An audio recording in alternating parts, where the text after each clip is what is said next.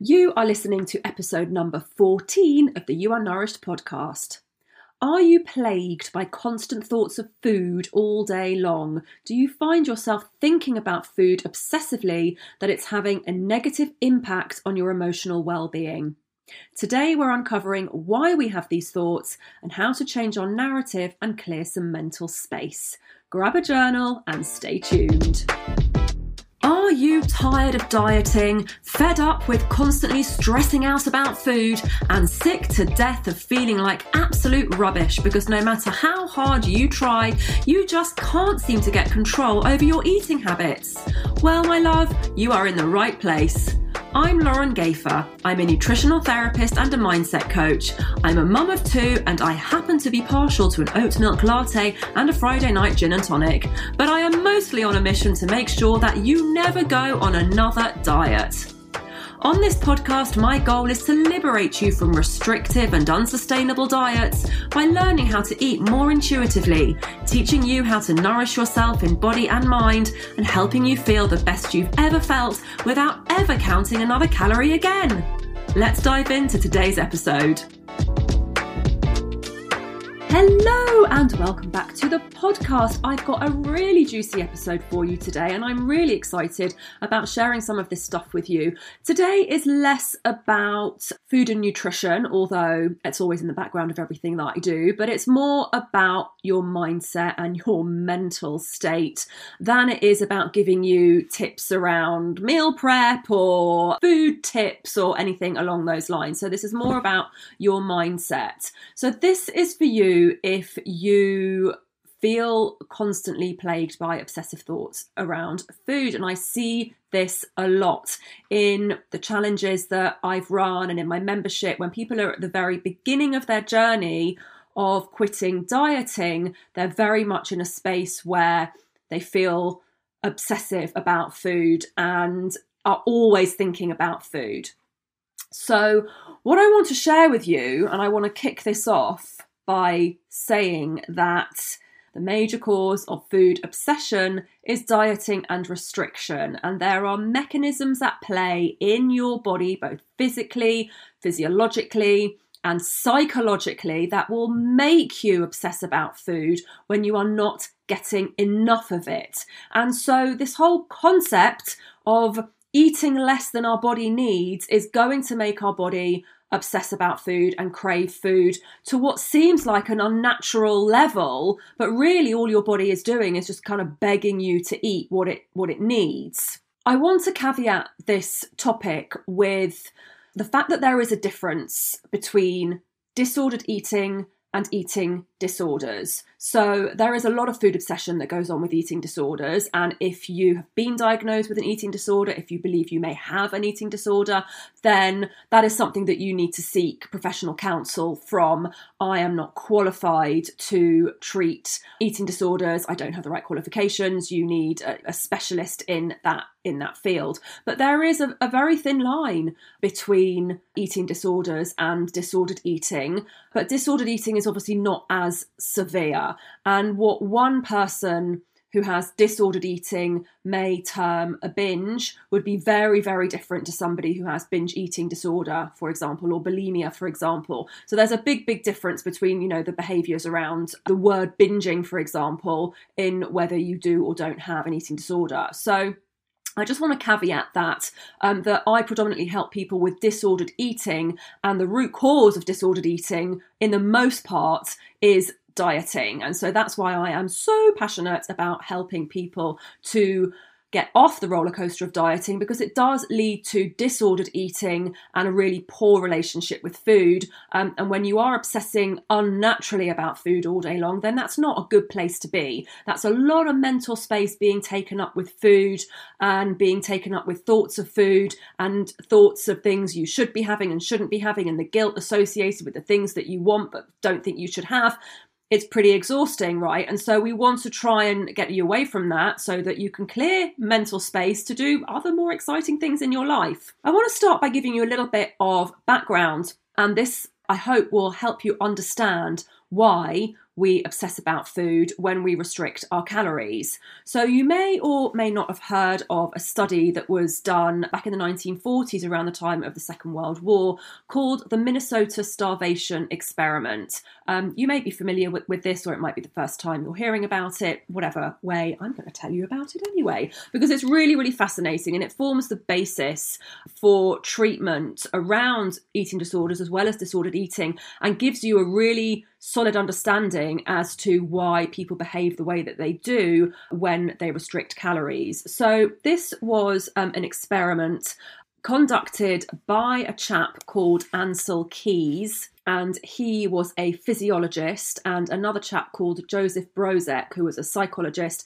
And they conducted this study because they wanted to identify the best type of rehabilitation diet for individuals who had experienced starvation. So they set up this controlled environment and they recruited 36 young, healthy males. Most of the men at that point were in the military, but they managed to find this group of men who were in public service in the United States, and they put them all together in this controlled environment. They took all of their basic functions, body weight, size, strength. They were given psychomotor tests and endurance tests and personality tests from psychologists, all sorts of things like that. And they were deemed to be physically and mentally healthy blokes. And so they went into this controlled environment that lasted about a year.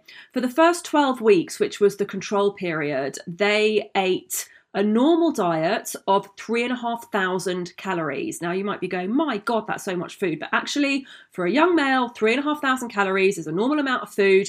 And that's what they fed them. They were given, meals throughout the day, and they were under the supervision of a, trained dietitian and a cook and everything. And their meals were actually adjusted according to their body size, but that's roughly what they ate during the course of a day, 3,500 calories for the first 12 weeks. Then, for the next 6 months, they halved their caloric intake. So they were served 2 meals a day and ate just over 1,500 calories a day. Now, you might be thinking, 1,500 calories, gosh, that's still a lot, because this magic number of 1,200 calories that was picked out of God knows where for the acceptable amount of calories to eat in a day is what a lot of diets teach and peddle, is this 1,200 calorie a day diet. And a lot of calorie counting is done to reach this 1,200 calories. But when you think about it, these men were eating 3,500 calories as their normal diet, and what was considered to be calorie restriction was 1,570 calories a day. And the results and the findings of these 6 months were so fascinating. So they did lose weight. They lost around 25% of their weight. But what was most interesting were the psychological changes that these men went through during those 6 months when they were getting half the amount of calories than they were getting previously, and what really their bodies needed to function properly. So they became really preoccupied with food. Right? Hello, food obsession. Literally became obsessed with food. They would talk about food. A lot of their conversations revolved around food. They would start reading about food. They were drawing food. They had a reduction in their concentration in kind of other areas. So, for example, they'd sit and watch a movie, but they couldn't sit and finish the movie because they were just preoccupied with thoughts about food. Some of them started reading cookbooks. Some of them became chefs and actually changed their profession to be around food because they were so obsessed about food.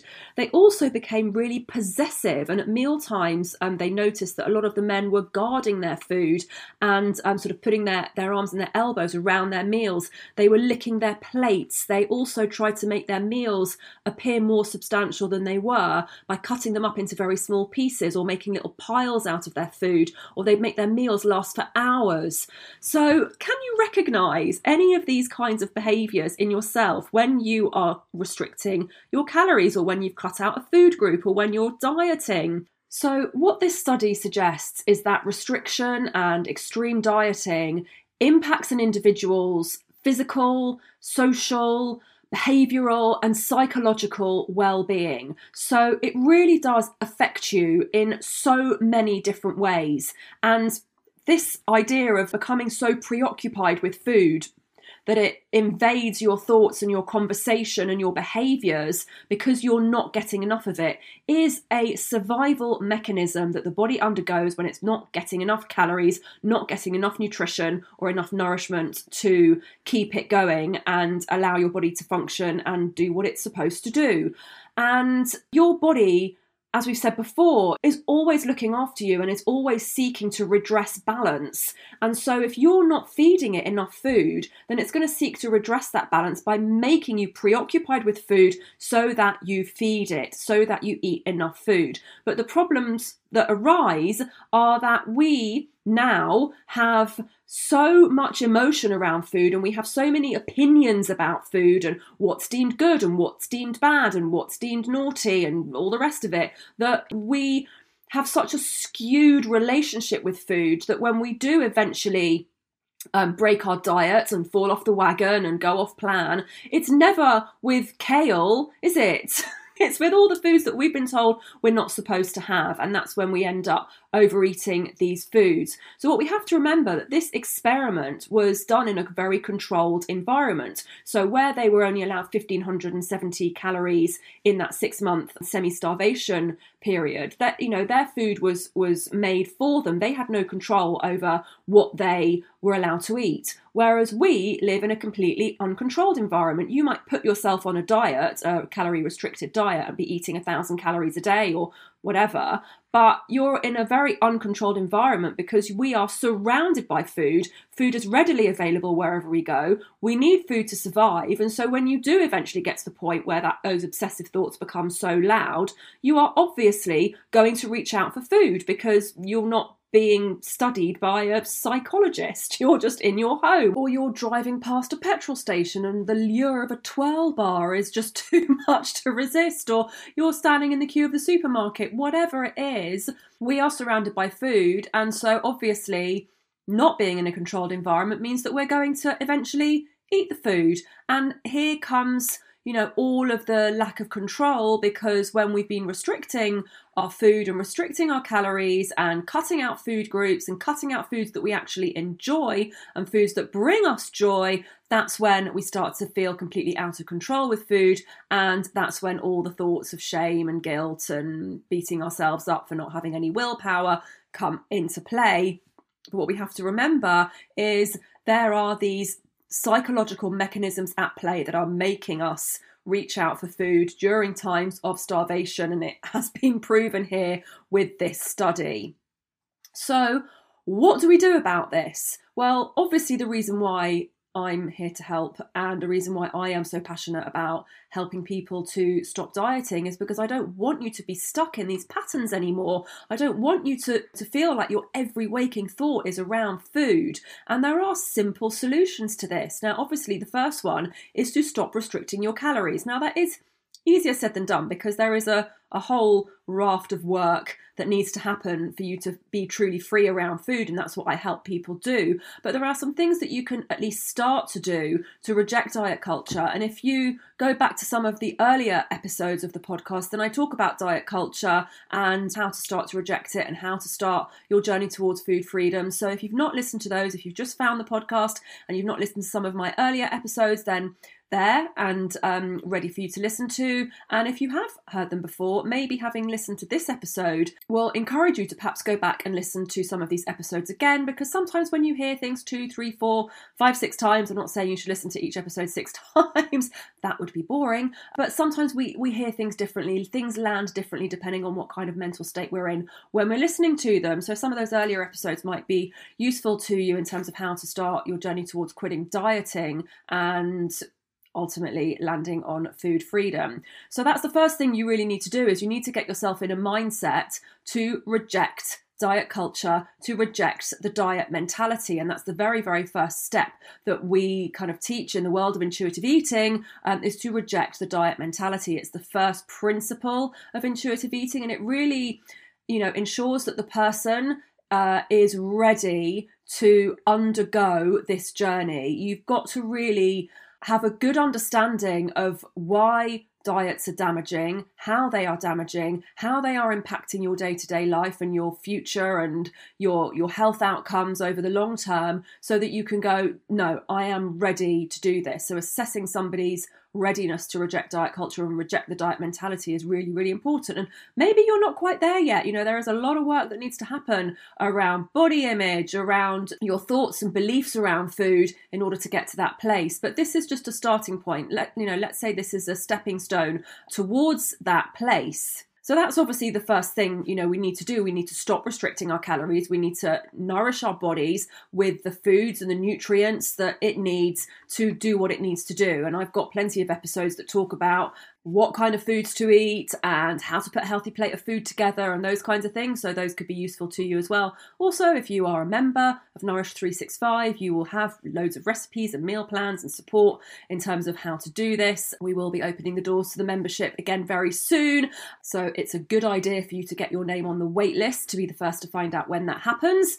And we'll leave a link to that in the show notes. But really that is the first step, is to ensure that you are actually eating properly. The second part of it is around your thoughts. So we know from, mindset work, and as a mindset coach, we deal in thoughts as being the trigger for our emotions, our behaviors, and our actions. So all of these things start with a thought. So really, it's very important for us to start to become aware of our thoughts. And when you are plagued by obsessive thoughts around food, we're not really noticing our thoughts. We've just got a narrative, an internal monologue going on all day long around food that we're not really paying much attention to. It's just there. It's just like a hum. It's just like a noise. And generally, the kinds of thoughts that might be going on are around foods that you shouldn't be having. So it might be that your thought process goes something like this.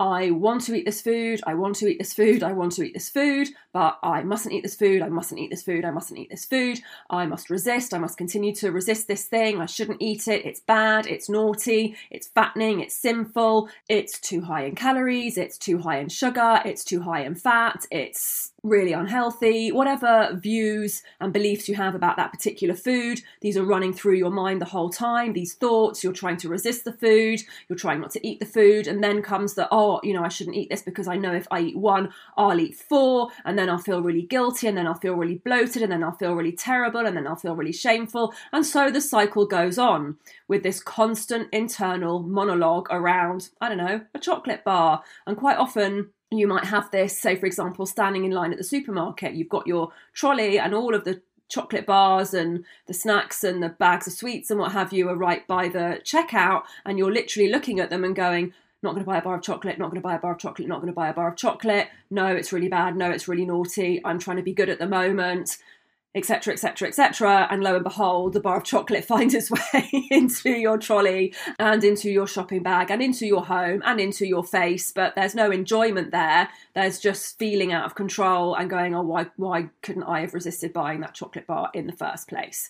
So it's an exhausting narrative that we are plagued with all day long. So what I want to encourage you to do, and this is where I said grab a journal at the very beginning, is to try and notice some of your thoughts.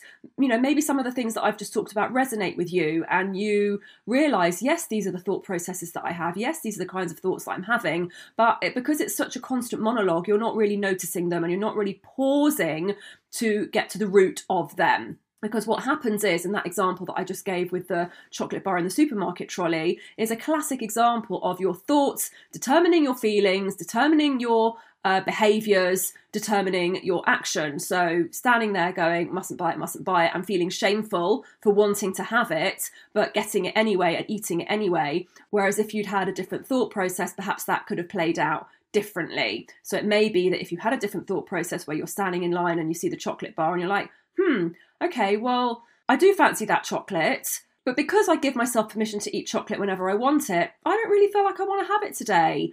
Or it might be that you do want to have it, and so rather than buying a big bar, you buy a small bar and you eat it and you enjoy it with a cup of tea or as dessert for a meal, and you just eat it and move on, and no big deal. The problem happens is that when we're plagued with these thoughts of restriction, that's when you end up feeling out of control and eating much more than you would have done had you had a different thought process that was more in line with food freedom. So when it comes to noticing our thoughts and acknowledging that we are just the thinker of our thoughts, and we have the ability to change our thoughts and change our narrative and change what goes on in our mind that will determine what will then happen as a result of those thoughts, then we can start to create a different reality for ourselves. I really want to encourage you to perhaps carry a little journal around with you if this is the first time that you're hearing about this kind of concept of, oh my goodness, I didn't realize I could actually track my thoughts. But when we do tune in, and when we do get to a point where we're not letting external factors control us, then we can have a lot more control over our outcomes. So when you notice yourself having thoughts like this, just simply have a pause and notice your thoughts and write them down. What am I thinking? How is this making me feel? That's a really important next step. And quite a lot of times people aren't really that very well in tune with their feelings. So it's really important to try and determine, right, what feeling is this thought triggering in me? Is it guilt? Is it shame? Is it anger? Is it frustration? What is the feeling that is being determined by the thoughts that you are having? And then you can say, well, how would I like to feel? How would I prefer to feel? You don't want to feel guilty and shameful and angry and resentful and frustrated around food.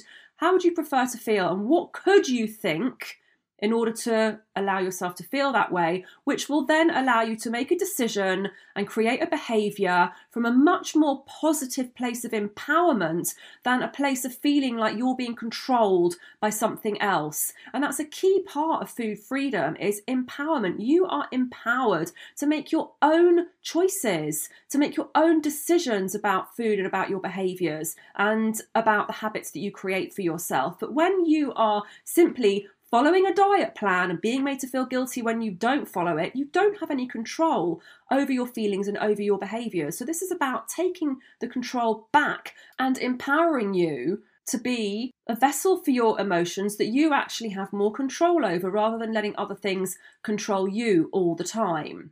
So your action steps from this podcast, because I like to give you something to do and some actionable things to do, because this has been quite mindset based, which can be difficult to sort of give you things to do on. But go back and listen to some of my earlier episodes 1, 2 and 3 of the podcast were very much about diet culture, how to reject it, how to start your journey to rejecting diet culture, how to stop dieting and that kind of thing. So go back and listen to those earlier episodes. Number 2, get yourself on the waitlist for my membership, Nourish 365, because we will be opening up again soon. And this is where the magic happens. This is where the work happens. I support you, and the community supports you to stop dieting and have a healthier relationship with food. And you get all the tools and resources, workshops, masterclasses, meal plans, recipes, you name it, live Q&As with me. And there's lots and lots of support there. So it's a really good place if you are new to this and you want to start this journey towards food freedom. Then that's what we do inside Nourish 365, and I'll drop the link to the waitlist in the show notes, but it is laurengafer.com/club.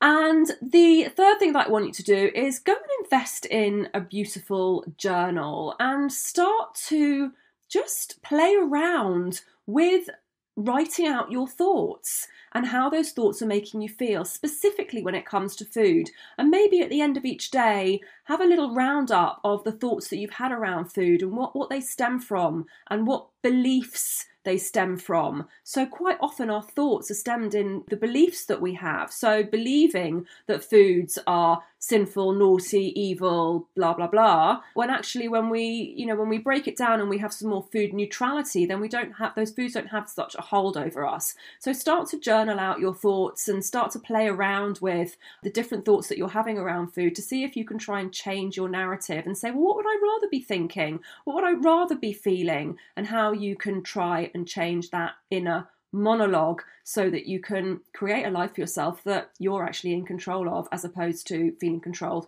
by food all the time. All right, well, this has been fabulous. I hope you've enjoyed it, even though I do say so myself. And I will see you on next week's episode. Take care. Bye.